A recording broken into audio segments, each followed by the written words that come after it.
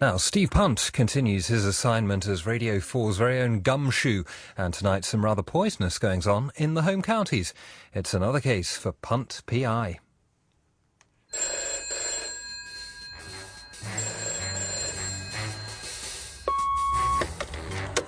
This is Punt Private Eye. I'm not here right now. Please leave a message.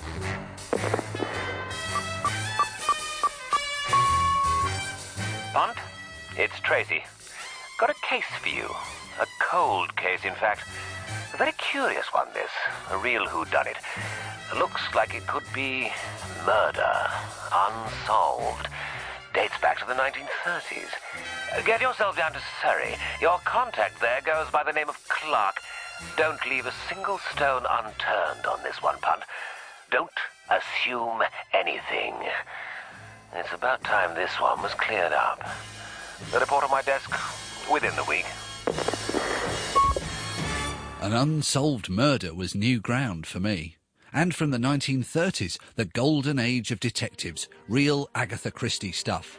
But this was a real case with real people. And as I boarded the train down to Surrey, I felt rather nervous. I'd investigated phantom steam engines, cursed paintings and towns that didn't exist, but this was an altogether more serious business.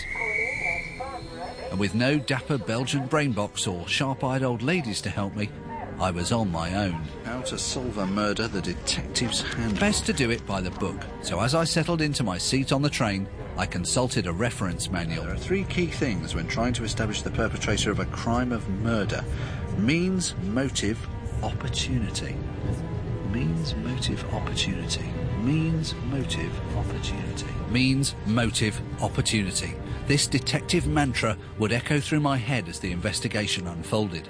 The first thing was to get the facts of the case, and for this, I was heading to Farnborough. Yes, this is Farnborough, where I've come to meet Ken Clark. No, not that one, different one. Now, I don't have a description. But then, a man stepped forward and announced himself. He invited me to get into his car. En route, Ken told me that he was treasurer of the Tony Hancock Appreciation Society. Had he got the wrong show? Or had I got the wrong man?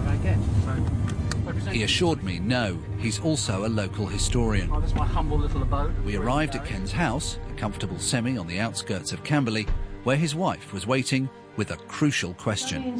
That's absolutely fine. Settled into Ken's living room with a cup of instant, he started to recount a mystery that 80 years on remains baffling. It happened in Deepcut, a small village, mainly consisting of army personnel. The main characters are Lieutenant Hubert Chevis, who is in the Royal Artillery, and his wife Frances Howard. They'd only been married 6 months. And it was in their married quarters that dinner was being prepared on the night in question, Saturday, June the 20th, 1931. And they intended to go to the military tattoo, which in those days was held in Rushmore Arena. And the meal was prepared by their cook, who was an Ellen Yeomans. And for the first course, they had fish that served about 7:30. And to follow that, they would have partridge, potatoes, peas and bread sauce. And it was served by their batman, Nicholas Bolger. Brought it in, and they had the first course. And then they brought the partridge in, which was put on a sideboard in the dining room. Mrs. Chevis then carved the meat, as was the normal, because apparently her husband wasn't very good at carving. So she carved the meat and placed it on a plate. She had some as well. They sat down, and he suddenly exclaimed that it was awful. Not long after that, about 8:15, Mrs. Chevis, that is, called Bolger back in because her husband was ill. And he wasn't well at all. He was cold, and his face was almost black. Obviously, there was something wrong with him. This was clearly no ordinary food poisoning. It was so bad that they actually called the doctor. Right. And he attended, and not long after he arrived, Mrs. Chevis then became ill. And then it got even more serious. At about 9:45, Dr. Cuthbert Attenborough attended. And between them, they decided it was so serious, in fact, that he should be removed to the local Frimley Cottage Hospital. They performed artificial respiration on him all night till about 9:10 the next morning, when he was pronounced dead. And here I've actually got the death certificate of Hubert George Chevis. And the official verdict seemed to suggest that some sort of deadly game was afoot. Cause of death? Asphyxia. Asphyxia following strychnine poisoning, caused by eating partridge. But it's interesting the fact that they state that the strychnine poisoning was in the partridge. Death by partridge. And using strychnine, the same poison Agatha Christie had used for the plot of her first novel. But this was no work of fiction, and it had no neat solution. Has anybody ever got to the bottom of definitively what happened in this case? No, they haven't. So nobody was ever arrested for this? No one's ever been charged? No, nobody at all. But Ken wasn't finished just yet. There was a further twist to this bizarre tale. An actual telegram was sent to Sir William Chevis, who was Lieutenant Chevis's father, from Dublin, and actually arrived while Sir William was attending his son's funeral. And it said, "Hooray, hooray, hooray." And it had the name of J. Hartigan, Hibernian. There was a hotel apparently of that name in Dublin, but the Mr. Hartigan, or Miss maybe, could not be traced at all. While the victim was being buried, a telegram reading "Hooray, hooray, hooray" was sent to his father. And on the 4th of August, Sir William Chevis received a postcard, and which I've got a copy of here, and it says, "Written, it is a mystery they will never solve," and it's signed J. Hartigan, and underneath is written the word "Hooray." It is a mystery they will never solve. That sounded like a challenge if ever there was one. The first priority for any detective is to visit the crime scene, so Ken and I jumped in the car. Going into not far from Ain Road where he lived. These are all army quarters. There's a high fence to the right. We drove into Deep Cut to see the bungalow where foul play had unfolded. They look post-war, these, don't they? Yeah. But it appeared I had arrived slightly too late. The scene of the crime had long gone. It was roughly where we are now, opposite Stafford Lodge, which was listed as being here in 1931. The houses are still military quarters, and the secluded cul-de-sac layout is unchanged. Yes, I mean, we're surrounded by woodland here, aren't we? It's quite, it's very green and rather quiet. It's quite hard to imagine, actually, in this sort of quiet, tree-lined road, such a strange and unpleasant thing happening.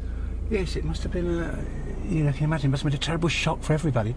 Doctors attending and an ambulance coming to take them to the hospital, and then finding out he died of strychnine poisoning must have come as a terrible shock to them. It shattered the peace of this quiet neighbourhood. I do slightly wonder, looking at this, what sort of life it would have been for a wife to live in such a quiet place and presumably for long periods be left on her own.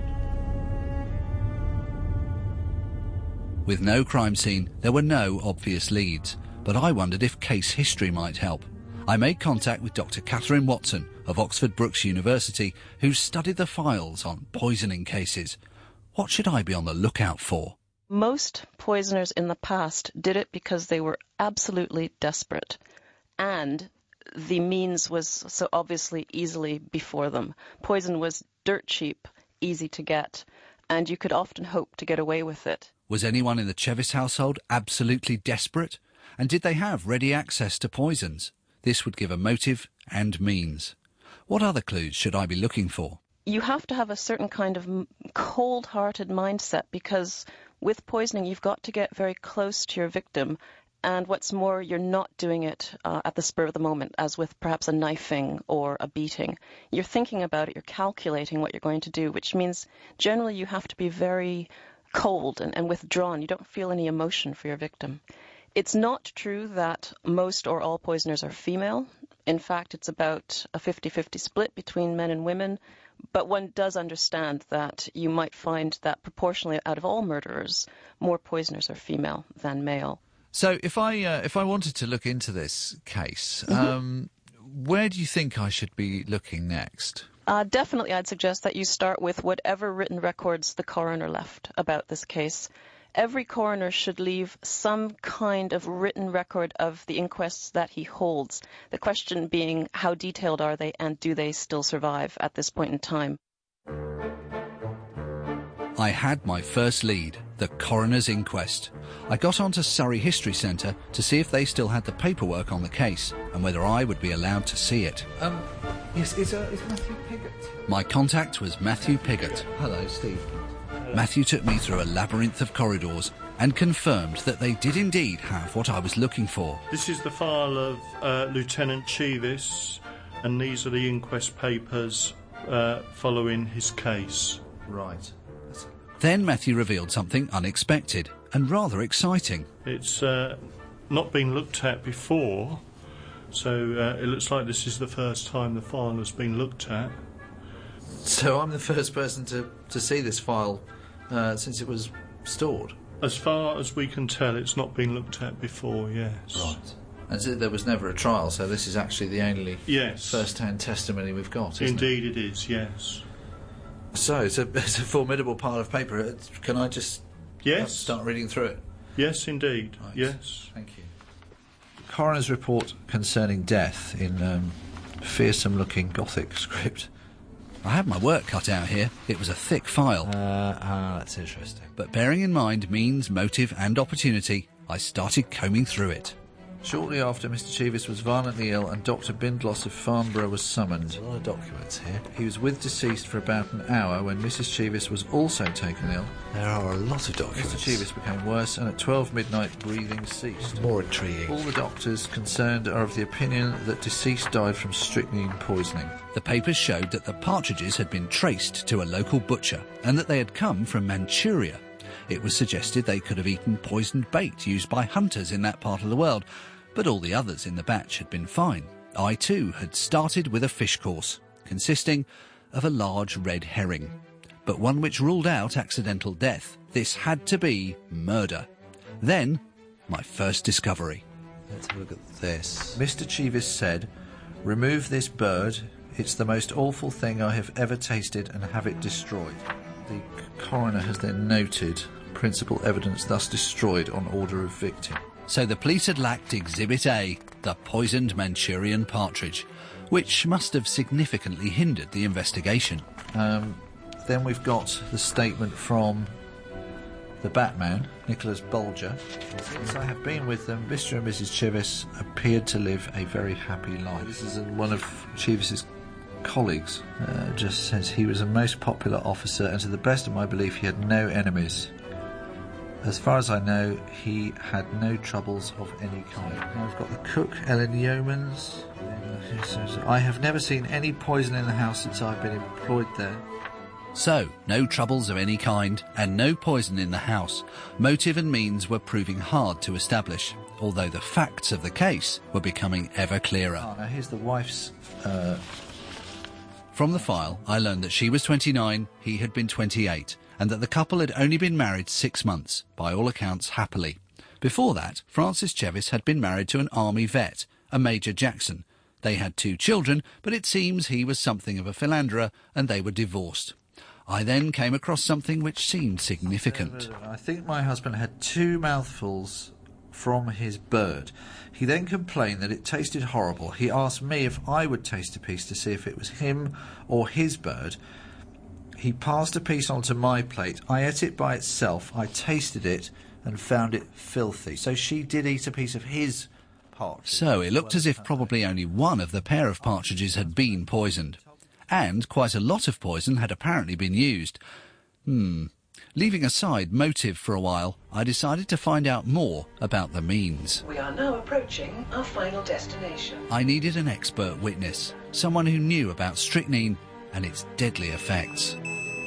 I made my way into the Chilterns, where I called in on John Timbrell, Professor of Toxicology and author of The Poison Paradox. He quickly confirmed that this was a very unusual case indeed. Between 1750 and 1910, I think, there were 41 cases of poisoning with strychnine, whereas about 250 with arsenic.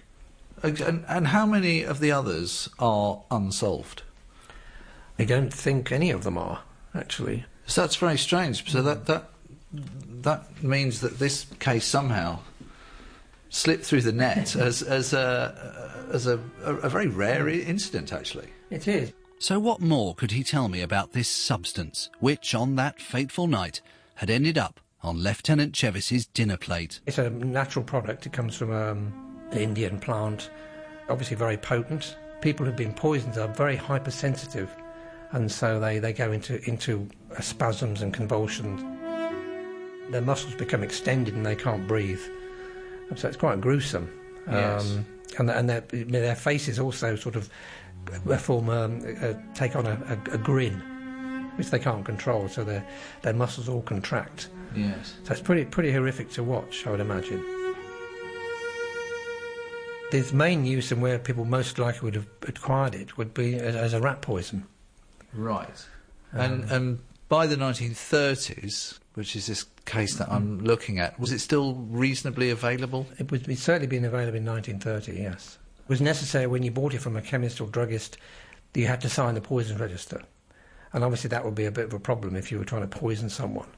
But there must have been other routes to get hold of it, I think. Maybe through corrupt doctors or vets. That got me thinking. I remembered from the file that Mrs. Chevis's first husband, Major Jackson, was a vet. Did I have my first suspect? Means, motive, opportunity. I also remembered a letter in the coroner's file that was sent to the police by Francis Chevis. Blah, blah, blah, blah, blah. Are you satisfied about Major Jackson? I know him well and watched him in court yesterday. Are you sure his alibi is all right? Francis Chevis seems to have entertained doubts herself about her first husband. Could Jackson have done it? I needed to run this theory past an expert. I passed my case file to Trevor Marriott, a former detective with Bedfordshire Police. To be able to have put the strychnine into the partridge, he himself would have obviously had to have been present in and around the house, and certainly there's no evidence from anybody to suggest that he was seen in the area or had been in the area. He gave an alibi, and the police checked that out. They were not able to break that alibi. If it was him, what was the motive behind getting rid of her current husband? Yes, I don't think there was any financial gain in it for him. No, and it appears that there was no animosity between them. There was no bad blood, not according to anything that I've read, anyway. It made sense. Jackson may have had the means, but he didn't have the opportunity. He had a cast-iron alibi. So that just left the Batman, the cook, and Mrs. Chevis. They all had the opportunity, but neither the Batman or the cook seemed to have any motive, and Mrs. Chevis had tasted some of the poison bird and showed symptoms herself. Surely no one would voluntarily eat strychnine. Well, that's right. That's right. I think clearly you can sort of look at her and say, well, would she have been foolish enough to do that? I think that probably tends to show that she perhaps wasn't in any way involved, because if that had been the case, she would have made some excuse and not taken any of that meat from that specific bird. But then I recalled something Professor John Timbrell had said to me. He didn't think the bird itself was poisoned. I personally think that even with a very small amount necessary of the solid, that would be kind of difficult, because you'd have to really put it underneath the skin. And then you wouldn't necessarily, because that would only be localised, you wouldn't necessarily, the intended victim wouldn't necessarily eat that bit. Yes. I mean, personally, having read the case, I think the most likely, the most obvious way to do it would be to dissolve it in the gravy. Ah, the gravy. Because the wife apparently served the partridge from the sideboard. And as you can see, it's only a tiny amount of strychnine would have been the dose necessary just to put in the gravy and stir it round, and that would have been enough. So I think it would the gravy would be the obvious place to put it. So if Mrs. Chevis had poisoned the gravy, she could have avoided eating meat which had gravy on it. And this led me to my next question. Do you think it would be possible to fake the symptoms of strychnine poisoning sufficiently to fool 3 different doctors? Possibly, because she'd already, if you were thinking of the wife, she would have seen the effect on him, certainly, so she would have known what sort of effect to simulate. Now we were getting somewhere. I needed another view, and where Poirot and Miss Marple relied on intuition, modern detectives can call in a forensic psychologist. Foremost among them is Professor David Cantor, who I spoke to via another 21st century advance, an internet phone link, something never available in St Mary Mead. I asked whether Mrs Chevis herself appeared to be the main suspect. Well, of course, she's the main sort of suspect in a simple, fictional sort of way, in the way it would be in a novel, because it's poison and it's this sort of premeditated action. And so often violence occurs between people who already have an existing relationship. But there's no clear reason why she would have done it, or what the processes were that gave rise to her wanting to do it. We were back again to the question of motive. Was it a real-life Christie plot involving an insurance policy or a will? And what of that sinister telegram? Hooray, hooray, hooray.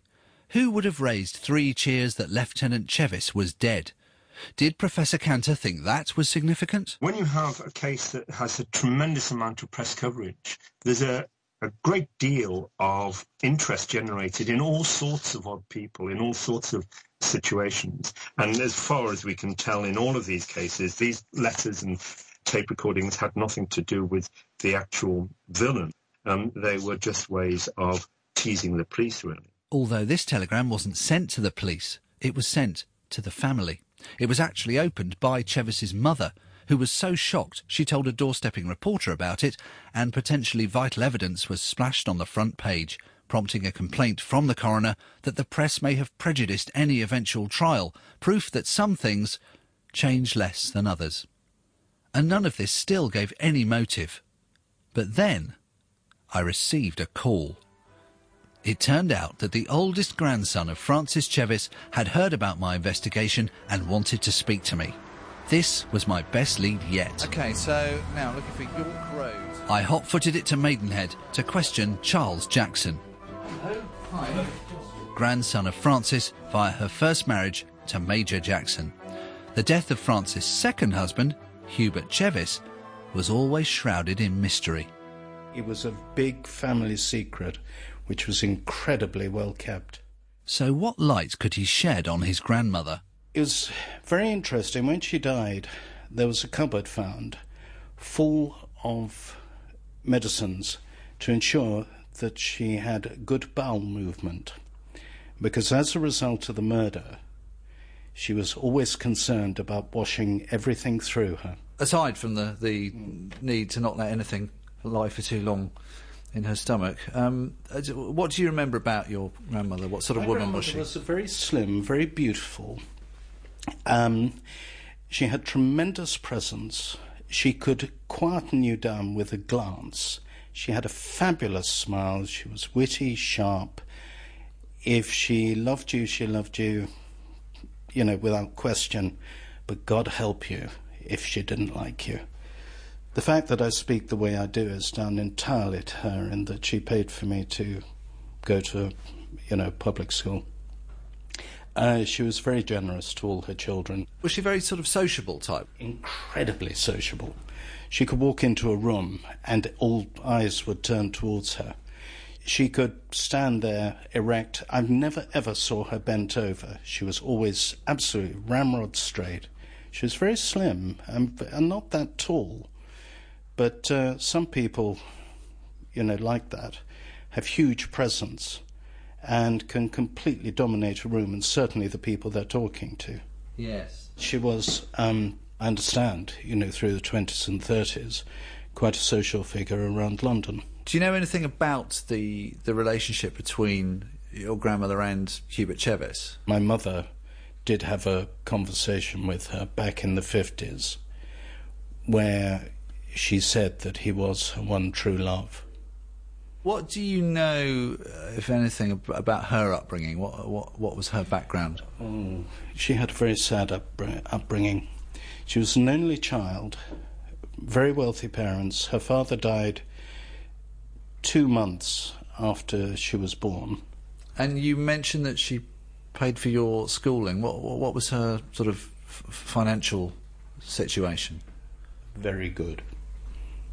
She was very wealthy. Did she inherit money, or she inherited it? She inherited, yes.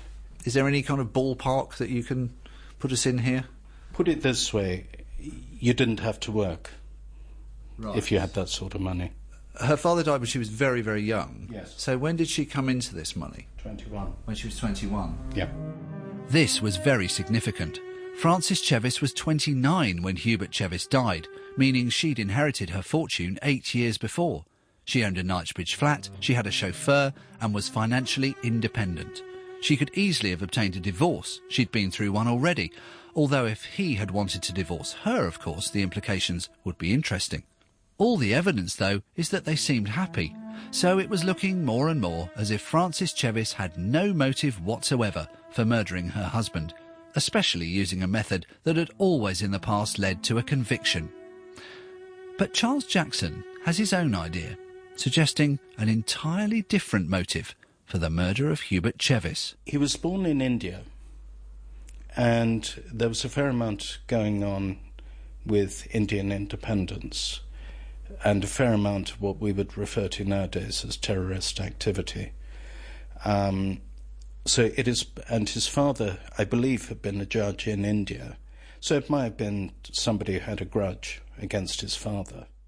This was very interesting, a connection with the days of the Raj.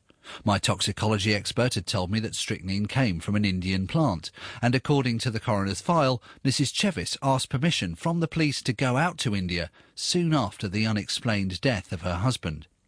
She went on to marry 3 more times and died in Monaco in 1973. Did she know or suspect more than she told the police? Did she take those secrets with her to the grave? What of the mysterious telegram sender J. Hartigan, who confidently predicted that it was a mystery that would never be solved? He or she didn't seem to exist.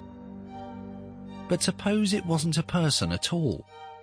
There was one final twist. Playing with the name J. Hartigan, I realised that the letters form an anagram. Raj-hating. But maybe I've just read one too many detective thrillers.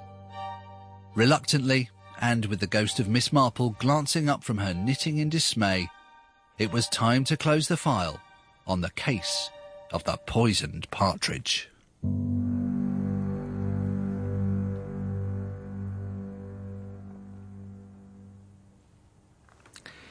Punt PI was produced by Lawrence Grizzell. Tracy was played by Gerard McDermott.